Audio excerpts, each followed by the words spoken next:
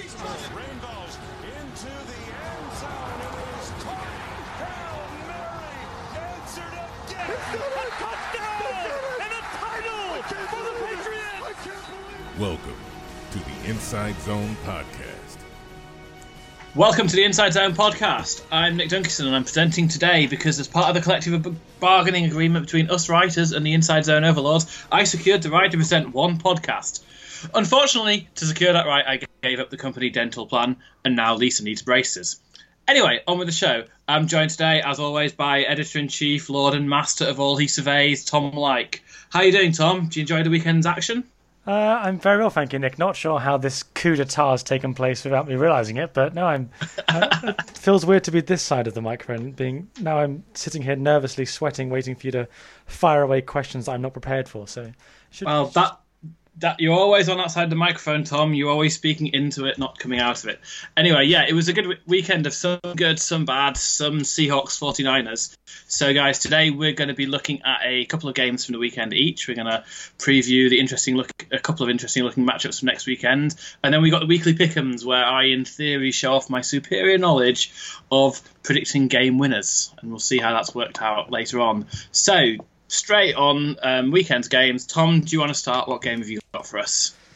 Well, it's going to be very surprising for those loyal listeners of ours who know that I'm a big Dolphins fan to realize that today I will be kicking off with the Miami Dolphins LA Chargers.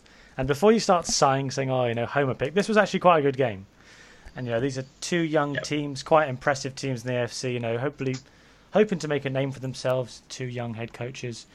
The game finished 19-17. Second week in a row, the Chargers have lost a game on last week it was a blocked field goal. This week they missed a 44-yarder. A few key takeaways I got from this was that the Dolphins' run defense really showed up. That's something that since the Dolphins transitioned to a 4-3 prior to the 2012 season, they've always finished outside of the top 20 in run defense. And in this game, Ndamukong Suh looked dominant. They brought over William Hayes, yes, the guy from Hard Knocks who doesn't believe in dinosaurs. He looked very, very good. Davon Godchaux, 5th round pick out of LSU. I thought he looked really good in the preseason. Then you're kind of thinking, how does that translate to the regular season? But he was actually playing ahead of Jordan Phillips by the end of the game. He had a really good game. On the flip side, Chargers. Yet again they struggled to run the ball.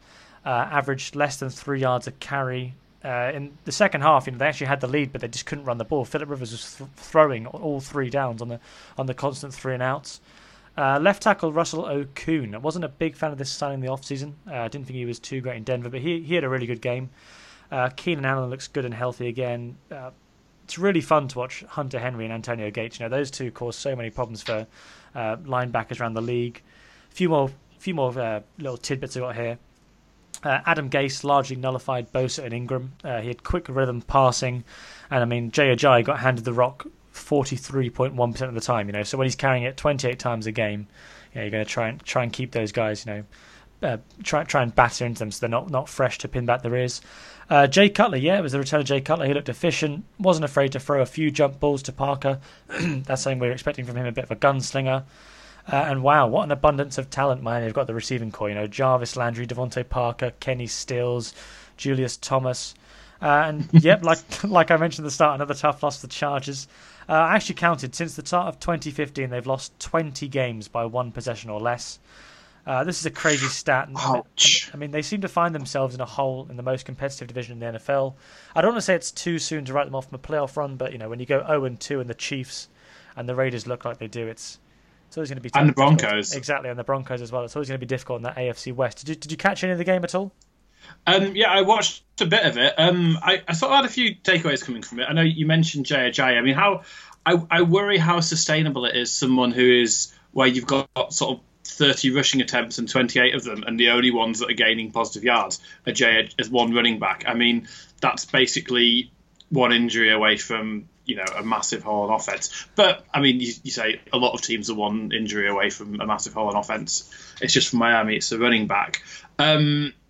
We talked last week, didn't we, about the Chargers just blowing things at the end, and I was throwing Phillip Rivers under the bus, and I don't think he was quite as thrown under the bus worthy this week. But it's a little bit of a pattern, isn't it? And there was one play where I noticed where he seemed to be where he seemed to be having an argument over his headset with the head coach about wanting to run a quick play to get a first down with a quarterback sneak, and he sounded like his occasional sulky self. And it's just all these sort of little things that get to me about Phil Rivers. So, but yeah, not a great day for everyone's favourite. Well, yeah, everyone's favourite rookie kicker. I was going to say DeChapin Oakland's not a rookie, so he doesn't count. But Young Hwei Koo, hero for Korean Americans anywhere, unfortunately missing an Aguayo-esque 2 out of his 3 field goals. Yeah, he was poor. I mean, big stage for the young rookie. Obviously, he actually banged the kick over last week. That got ruled off because of a timeout, and then obviously got iced. Yeah, next one was blocked, and then also for the on the flip side, only the Cleveland Browns could cut a kicker who 2 weeks later goes 4 of 4 and absolutely nails a clutch 53-yarder to win the game of a minute 10. Only in Cleveland, in the factory of sadness, could that occur. But no, Cody Parkey, he looked great. Also an interesting one here that I think, I'm not sure if it's just because I'm a big Dolphins fan, but I feel like most people around the league won't know this, but Lawrence Timmons, big contract offseason signed from the Steelers, he went missing Saturday night. Now, Gase has kept this situation very privately, but apparently he was angered by something. I've seen a lot of rumours that maybe it was something to do with his daughter and he wanted to fly home, but he didn't actually play with the team. Didn't suit up, didn't play on Sunday, and since then it's come out that he has been suspended indefinitely. Now that was someone who the Dolphins... He can only be suspended for up to 4 games by the terms of CBA. Yeah, but so after 4 games they've got to let him back, or... And this is a big this is a big statement from Gase. This is the guy who famously cut his starting guards last year, and Lawrence Timmons meant to be a big part of this defense, and it's just Gase once again reinforcing this culture he's trying to build that every single person there's accountable. Right, no more Dolphins from me. I'm done now. Yeah, I mean, just sort of on that. I mean, it's a big statement from a man who makes big statements. I noticed they've traded for Stephon Anthony, who from the Saints, who they could well have picked up on a free, or that's a wrong football term, isn't it? But he could have been cut by the Saints. They kept him, got a 5th round of him. They'll be pleased, or they would be if they would have used that. If they'll ever use that 5th rounder well, which they won't. Last thought on the game. Congratulations to Antonio Gates. Most touchdown catches by a tight end in NFL history, and it's very well deserved. And did you know he used to play basketball? Let's move on, shall we?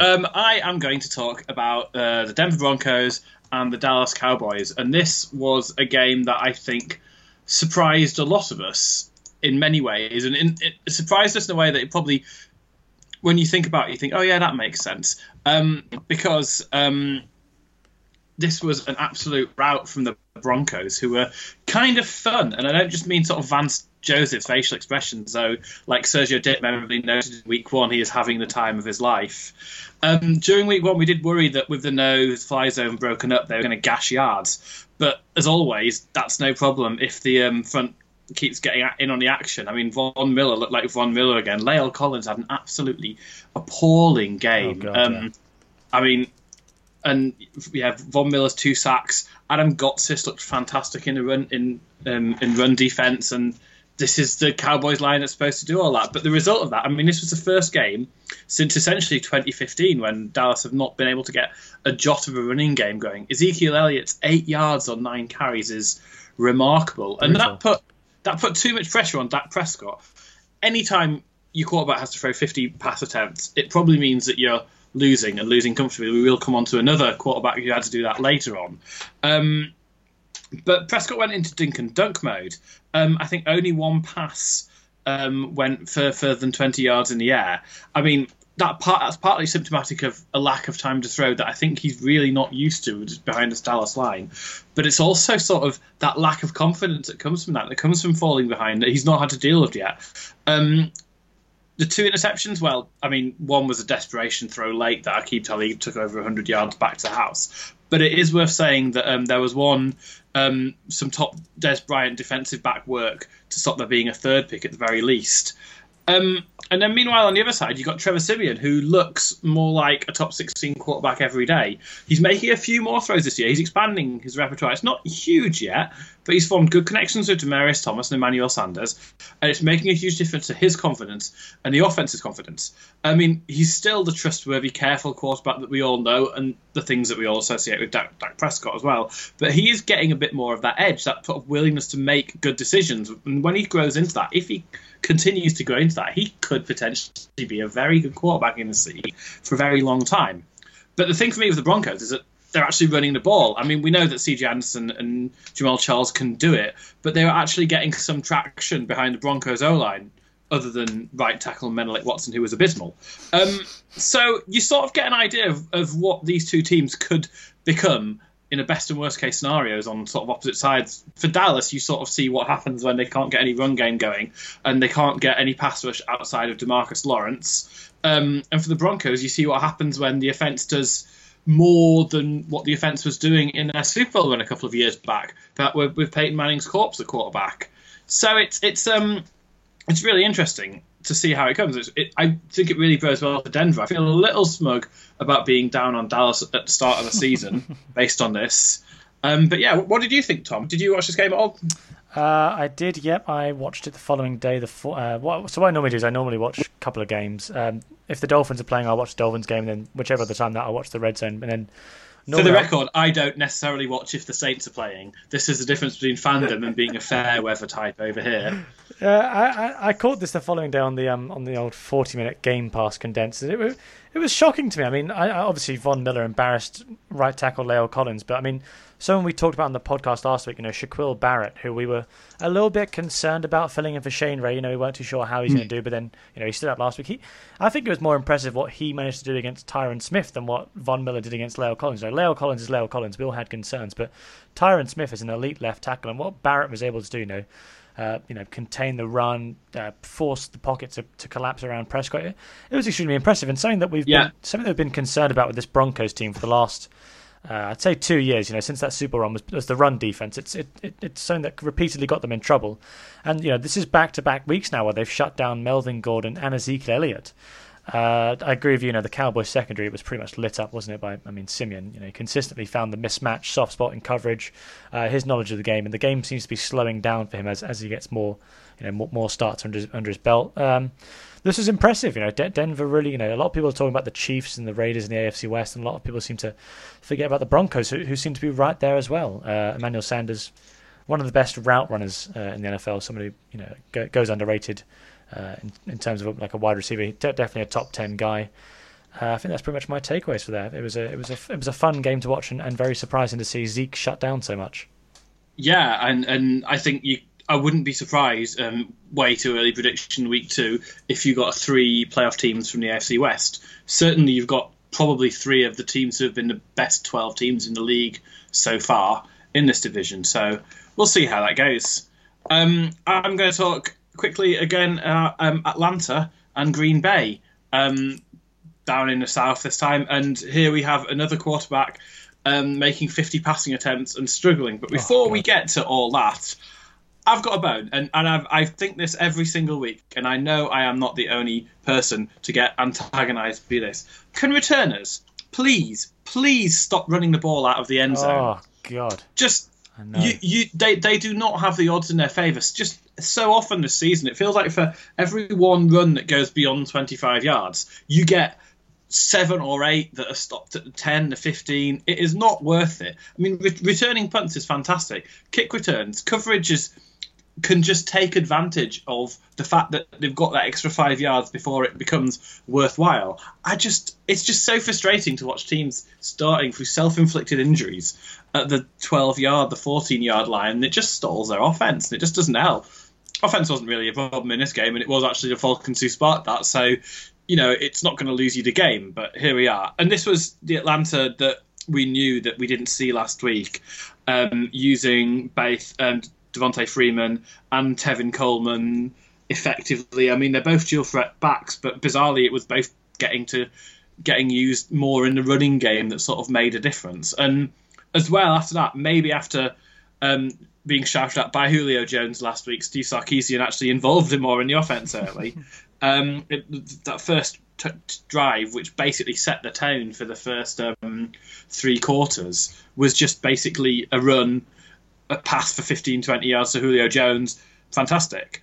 They looked, in fact, in that sense, like last year's team, but the difference is just the defense this year for Atlanta. And I know Tom Willoughby's been saying that on the site, and I tried to poo-poo it, but it might turn out that I was wrong. I'm not willing to say that yet because I don't want to encourage him too much. But if I was wrong, and if this defense is, and you do sort of become aware of the names in a way that you do tend to do when a defense is becoming sort of more renowned. You look at kind of Devondre Campbell, Dion Jones, Keanu Neal, Desmond. We knew about Desmond Trufant, but Vic Beasley, Grady Jarrett. They've got Dontari Poe in the middle now as well, haven't they? It's it's quite impressive. So why did the defense look better? Well, I think partly it was because the Packers just weren't on it. So they were missing both starting tackles. David Bakhtiari and Brian Bulaga are very good tackles. So anytime you miss two players like that, it's going to make a big difference. But that often left Rodgers throwing under a lot more pressure than you used to see him. You associate him more with having all this time in the pocket, 5-6 seconds to wait for Jordy Nelson to get open, hurl them down, first down, and just kind of it's an inevitable thing, isn't it, with Green Bay when that happens. But here was something a bit weird. Now, I've not seen anyone say anything about this, so either I've not been reading the right things or what, but Rodgers' throwing action looked a bit weird, quite a lot. He was leaning back slightly. It was an abbreviated delivery, so he wasn't... I mean, he's got quite a quick release, but it looked almost a bit sort of like a arm punt, shot put type affair. It's not what I associate with him. It's not this kind of like short, sharp, jerky motion. He's normally a beautiful, smooth throw over football. So I don't know if he was injured. I didn't see the injury report, so I can't say anything, but it just surprised me. Maybe it was just that he was rattled by the pass rush and he was getting a bit edgy. Pass rush does that to the best of quarterbacks.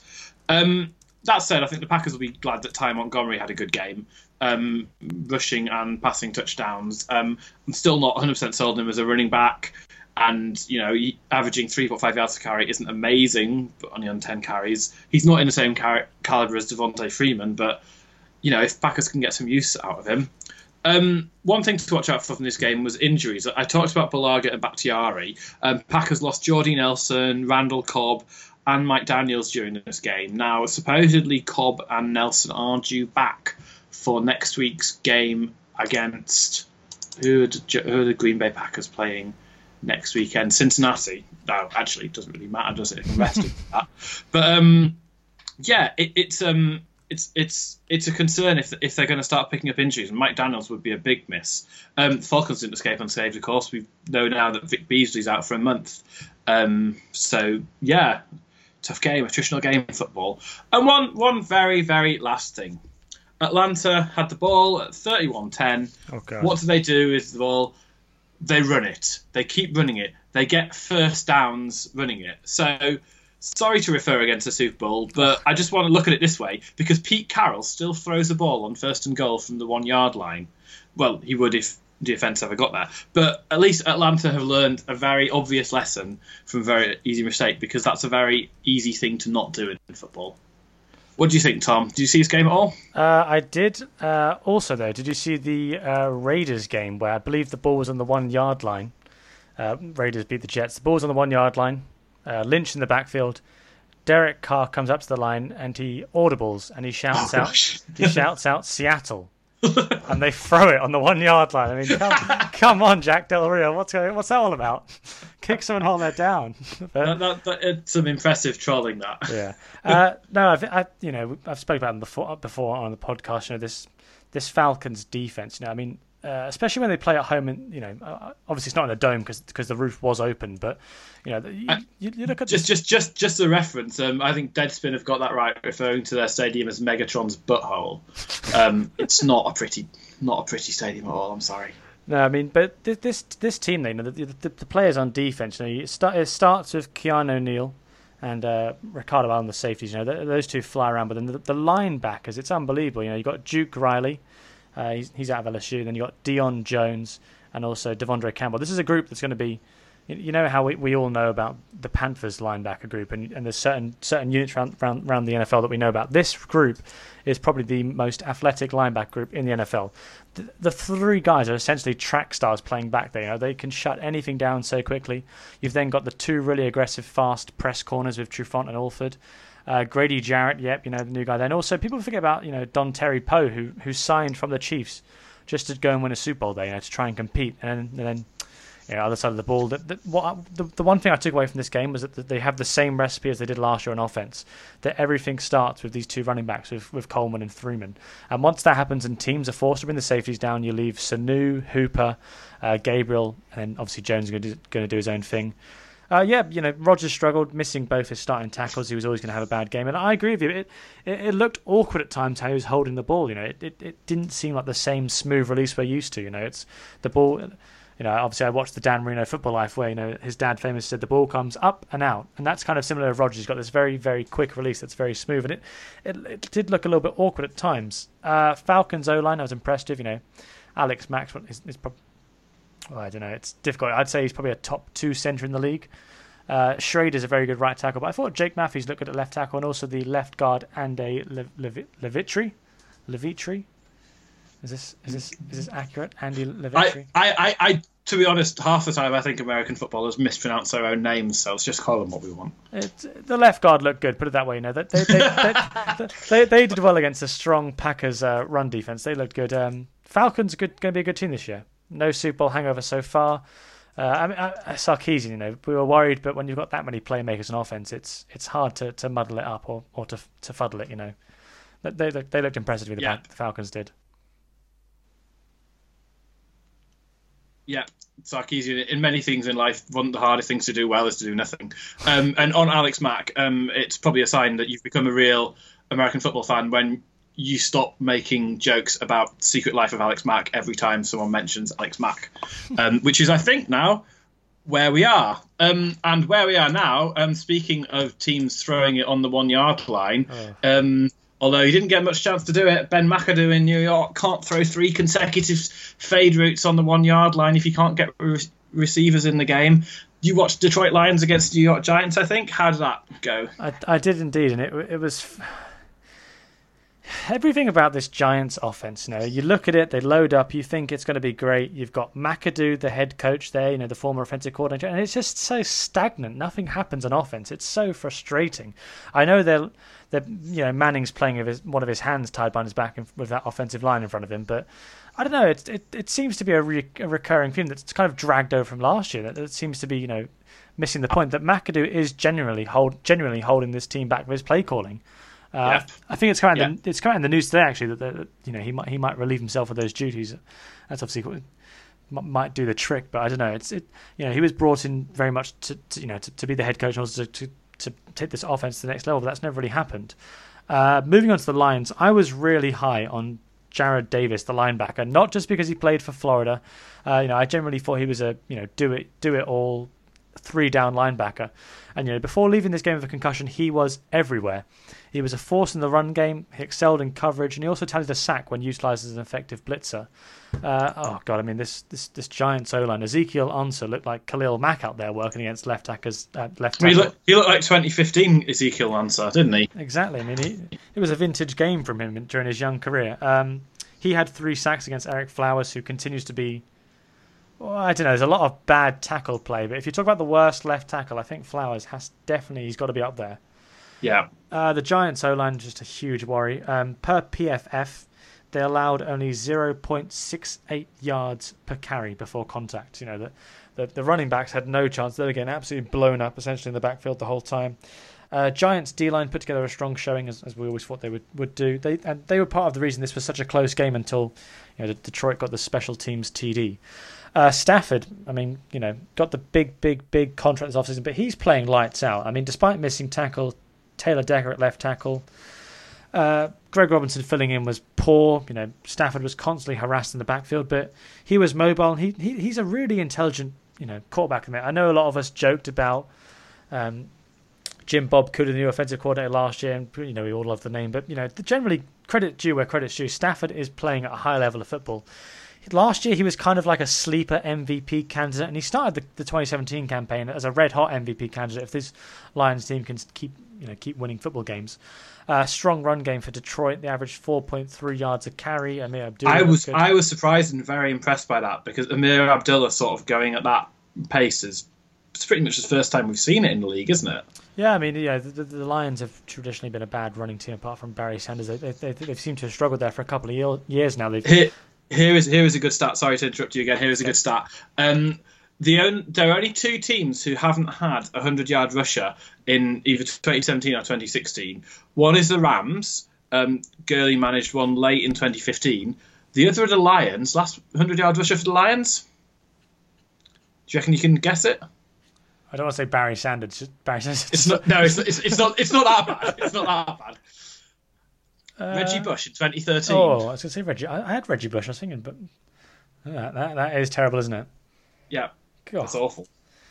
Well, hopefully, that it was kind of like a running back by committee, but they got the job done. And I mean, Stafford's showing a lot more of his legs this year than he has done in years past. Detroit now 2-0. They're leading the NFC North. Giants are kind of in a hole at 0-2.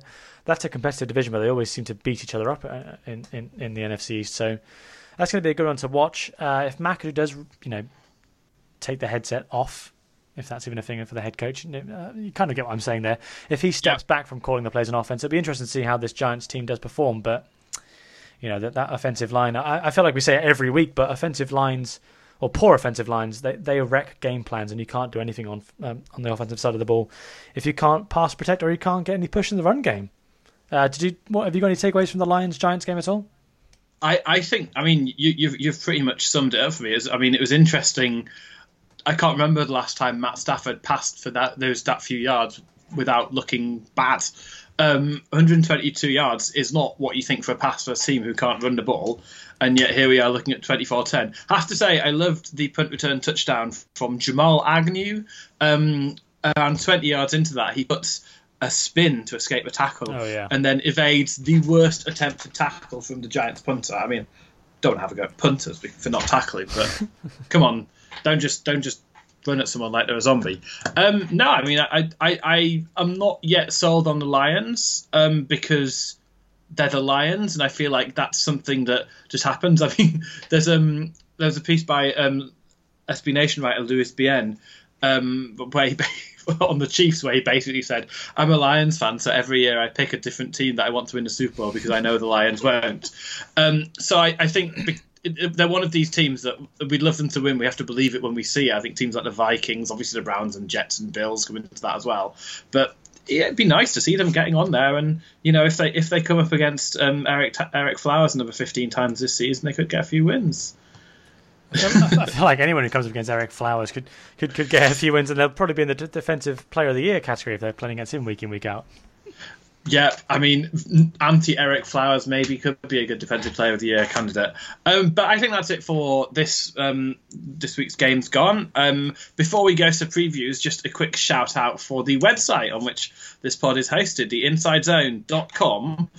Find us there. There is bags of stuff up there reading. You've got college football content, sort of winners and losers in the battle to be drafted next year, games of the week. We've got some reviews up there looking at the Washington game against the Rams, Packers, Falcons, Dolphins, Chargers, Titans, Jaguars.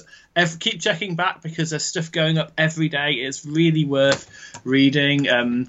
Come find us on Twitter at The Inside Zone. Come find us on Facebook at and this is where I have to quickly remind myself exactly what the link is. It's facebook.com/InsideZoneUK. I'm on Twitter at LongSnapsRanked. Tom is on Twitter at TomLikeNFL. Original. Very original by myself there. So let's get on to the previews. And we've picked a game each. I've picked two because I realised that I previewed a game that I wouldn't want any of you to watch. But nonetheless, Tom, why don't you go first? Right, so my game of the week is going to be the Atlanta Falcons at Detroit Lions. Two teams we've spoke about, two teams who are currently 2-0. This is going to be a fun game to watch. Both teams are kind of hot, trendy teams. Both teams have started the season strong. We're wondering how they're going to get on in the NFC. Are they going to be there late into December and January? This should be a fun game. The Lions, it's going to be interesting to see how this team stacks up against a genuine superpower in the Falcons. It's going to be it's going to be a hard test for that Lions O-line going up against some of the speedy rushers that Atlanta have. Jones, Tate, Golladay. That's going to be a tough task for these receivers going up against Trufant, Poole, and Alford. On the flip side, let's see if anyone can actually slow down these Falcons running backs. We've got, obviously, Ansa's going to be trying to set the edge. We've got big Haloti Ngata in the middle. We've got Ashawn Robinson as well, who's going to be there. It's going to be a big miss about Jared Davis now. I was looking forward to seeing Davis going against Hooper and trying to shut down, Coleman and Freeman runs the outside. What I'm going to look forward to is I really, really, really rate Darius Slay, the cornerback. It's going to be fun to watch him go up against Julio Jones. Big play Slay, as Robert Mays used to call him. It's going to be fun to see him. Also, Nevin Lawson, who's really struggled so far in his career, he's going to go up against Mohamed Sanu. So Sanu could have a huge game this week. For me, this one's going to come down to Matt Ryan versus Matthew Stafford, seeing arguably it's those two, Russell Wilson and Aaron Rodgers, who are the premier. Maybe Drew Brees just about falls into their premier quarterbacks in the NFC at the minute. It's going to be a good battle between those two. Falcons defense, seeing how they performed for the third week in a row. They did well this week against the Packers. They were okay at times against the Bears, but let's see if they can get some more consistency. Lions defense as well. They did okay against the Cardinals and Giants, but let's see. Is this going to be something that's going to let them down yet again and not allow them to advance far into the postseason? Let's see how they handle that Atlanta Falcons offense. You looking forward to the Falcons Lions game? I am. My worry for Detroit is there's no single unit in that team that I would classify as elite, and you definitely wouldn't say the same about Atlanta. I think there is always something on the field that is a weakness that Atlanta are matched up to pick up against. I mean, you mentioned that Detroit have got sort of Darius Slay. They've got Glover Quinn I like in the secondary as well, but like you said, I mean, how good is this linebacker core? Even with Davis as a rookie, it would have been a bit of a test. And Atlanta, Julio Jones on Darius Slay could go either way, but it doesn't need to go either way if they're getting traction from whoever they're having as wide receiver 2, or whether that's Sanu or whether it's Taylor Gabriel or Justin Hardy. And just the use of those running backs, the way they use them, I'm not sure that Detroit are perfectly built to stop them. We'll see. I think Atlanta look just a little bit too good in every area of the game for my money, but it'll be interesting to see how it goes. My second pick, was Bucks at Vikings. That'll be a fun one as well. That was my second pick there, just to sneak that in.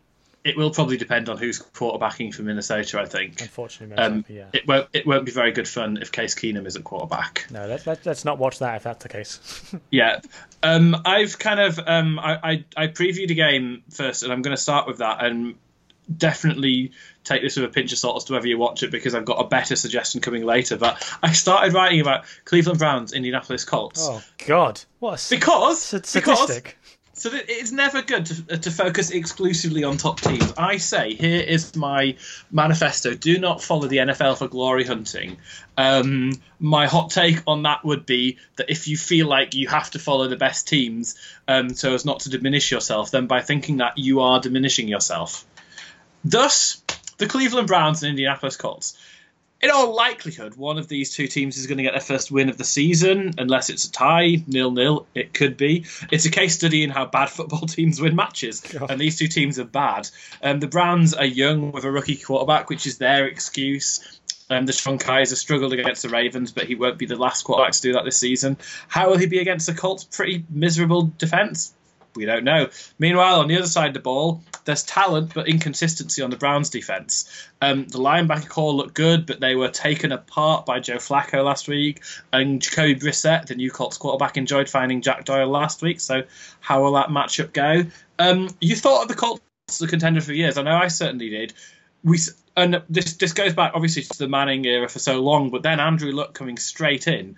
And we kind of came to realize in the last 12, 18 months that it was only because of Andrew Luck that we thought of him as a contender. Now, Ryan Grigson, who is now on the Browns staff, if ever you wanted irrefutable evidence that the NFL is not a meritocracy, he basically failed to sign or draft a single good player to support Andrew Luck, and now Andrew Luck's out. Here we are. So watch it if you want to see how bad football teams win matches. Realistically, though, watch the Seattle Seahawks in Tennessee against Tennessee Titans. Titans are an ascendant team. Seattle are one of these powers who just have this way of finding a way to win. They've got this incredible defense. Mariota will be tested extensively as to whether you can take it apart. Fantastic tight ends in Delaney Walker and Jonnu Smith. How do they match up against KJ White and Bobby Wagner? Can DeMarco Murray or Hunter Henry get anywhere against that front seven? On the other side, you expect Jarrell Casey and Brian Arakpo to have a lot of fun with that O-line, but Russell Wilson, we know, obviously, is very, very mobile quarterback, likes to escape the pocket, extend plays. I guess he likes to do that because because that's his only option, really. But if Wilson can get enough time to connect with Doug Baldwin, he is much like Emmanuel Sanders, one of the very best route runners in the business. And I don't think Tennessee have got a real number one cornerback to match up on him. So it'll be interesting to see. So that's next week. Now the bit of the pod you've all been waiting for, as Tom and I trash talk each other about Pick'em. So I think over to you, Tom. How are we doing this year? Right. So this is where it's going to be probably a bit of a big anticlimax, because I took the executive decision this week before I was booted from my hosting chair that we would review the Pick'ems on a bi-weekly basis. So No. Oh, okay. Because I thought that way, every week it's like, 5 points here, 6 points here. Whereas this way we're going to have, big swings. It's going to be quite fun that way if we review them every. I want to see if I'm winning on a weekly basis. Well, okay, we will hold off this week until next week, and then from then onwards we will do a week. We will discuss this. I'm going to go back to the collective bargaining agreement between you and I and see what we do, because this is absolutely rank surprise. This is like you've just turned up at ACAS with completely unreasonable demands, and I'm on the verge of putting on my union hat and storming out. Very French of you. Well, I think we'll review last week's next week, because so that way we can have a few games to review. This week, am I winning? Am I winning? You gonna tell me if I'm... Yes, I believe you're quite far ahead potentially. Oh yeah. I think is that why? That's it. I knew it. That's why you've that's decided. Not the reason. Oh, come on. It was an embarrassing week, for everyone involved in the Pick'ems. I think the big 2-pointer didn't go our way. Let's just move on from that. We'll review those next week. Shall we move on to this week? So I've not actually chose my teams yet, but I let you choose the game. So we'll start off the first game. How about I go first, then we'll rotate who goes first, yeah? Let's do it. So the first game is the Baltimore Ravens at the Jacksonville Jaguars. Except it's not actually at the Jacksonville Jaguars, because it's in London. If you're going along, have an absolutely great time. It's going to be Thriller Minute, I'm sure. Yeah, I mean, what more could the London fan base want than to watch Blake Bortles go up against the Ravens defense? That's going to be an interesting matchup. He might be carried off in a stretcher by the end. I mean, oh my God, the poor guy is going to be like a deer in the headlights. But that should be a very good game. Fans are going to get to see a really, really strong defense. Going to see a really good young emerging running back in Leonard Fournette. Hopefully, the Jags defense puts on a good show as well. That could be a defensive show on that one. That could be a lot of fun. I'm going to go for the Ravens. I am going to, just because it feels like the sort of game that the Ravens are incredibly skilled at losing, go for Jacksonville. Jacksonville have a history of winning games in London as well. They're the best at it.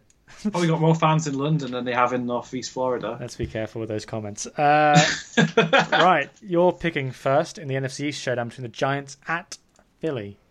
Yeah, and have you seen how good Philly have got Philly's pass rushes? This game is only going one way, and it's Eric Flowers backwards into Eli Manning at light speed pace as the Eagles win.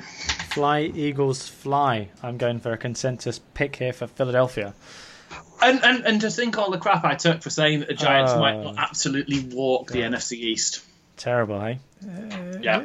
Who would do a podcast when all your opinions are recorded and people can go back and mock you for them? What idiot to do that? Right, next. Cleveland at Indianapolis.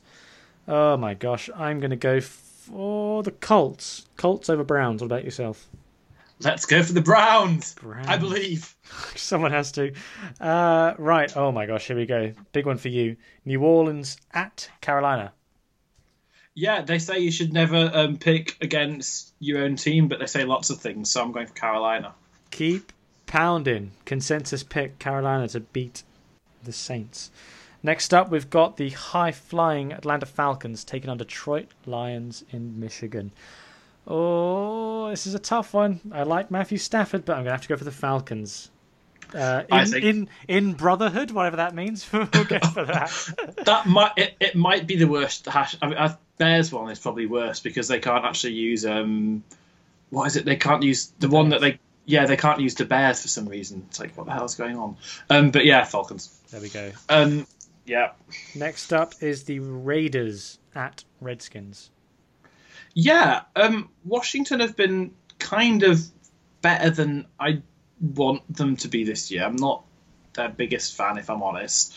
And you should always go for the people you want to win when it's fairly tight. So let's go for Oakland. Oh God, I want to be, make it interesting and go for a flashy pick for the. God. Okay, right. I'm going for it. I'm going for the Redskins. All in on Washington. Attaboy. There you go. Just like fish in a barrel for you. Dallas at Arizona. Now that's going to be an interesting one, but I'm going to give that to the Cowboys on the road. What about yourself? I think it's got to be the Cowboys. Yeah. I mean, Palmer just looks done. Yeah.